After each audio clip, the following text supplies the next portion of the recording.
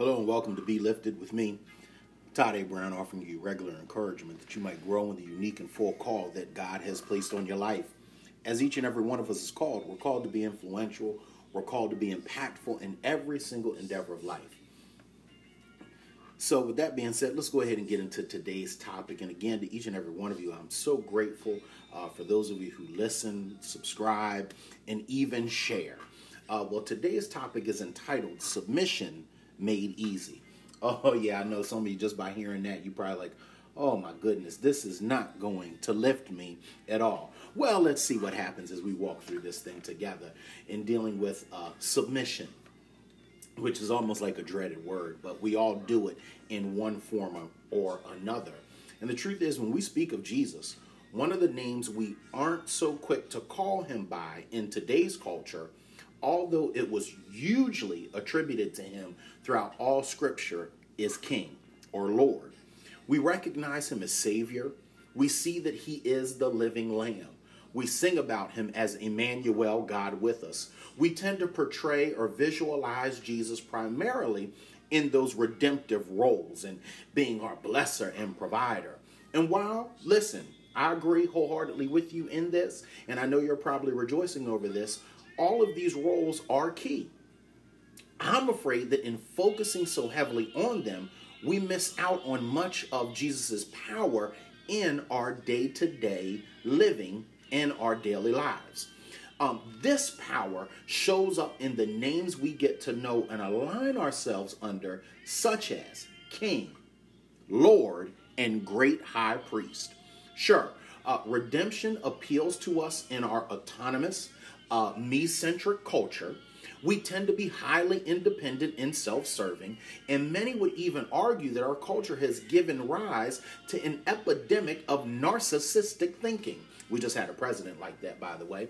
To acknowledge Jesus as King conjures up responses of obedience, dependence, honor, respect, and self-sacrifice. And I still haven't gotten to that word submission. And those are things that at times we will try to run from or deny or act like Jesus didn't say it when we hear it. Because it goes against what our culture and world and the society that we live in tells us is the way to live our lives. But regardless of that, Jesus is King. He is Lord. He is the great high priest.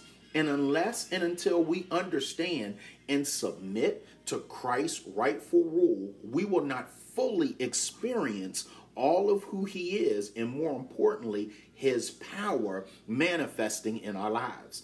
Much of the chaos and challenges we cannot overcome in our lives literally stem from the fact that we do not rightly respond to his rule or his lordship or his kingship.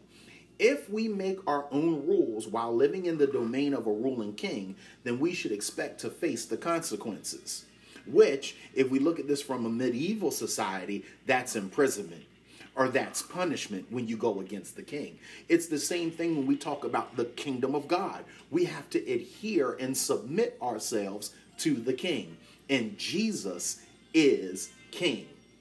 Yet, like the Israelites of his day, we often praise him one moment only to seek to crucify him the next. Why? Because we don't mind him being king by name as long as he is not king by authority. We don't mind Jesus carrying around the title as long as he's not telling us what to do. But the thing is, everything he tells us to do comes from a loving place. It comes from a place of grace. It comes from a place of wanting what is best for your life. So this is why he's different from any other type of king, because he's not dictating to you, but he's giving you loving guidance so that you get the most out of the life that he has created and purposed and promised for you to have. So friend, let me explain something about Jesus' kingdom. It's not a democracy. He's not asking for our vote.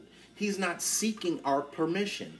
He declares what gets done, how things run, and what the goals of his kingdom will be. We tap into his power, covering, and strength when we learn how to honor him as king and love him as Lord.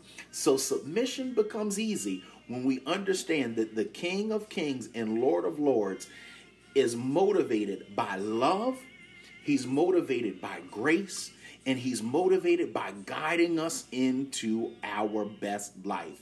So, you've just been lifted. Go and continue to be great. And if this has been a blessing to you, take the time to share with somebody else. And let's all live a submitted life. Because it's easy. Because we have a loving King who wants to guide us into the fullness of life. Grace and peace to each and every one of you.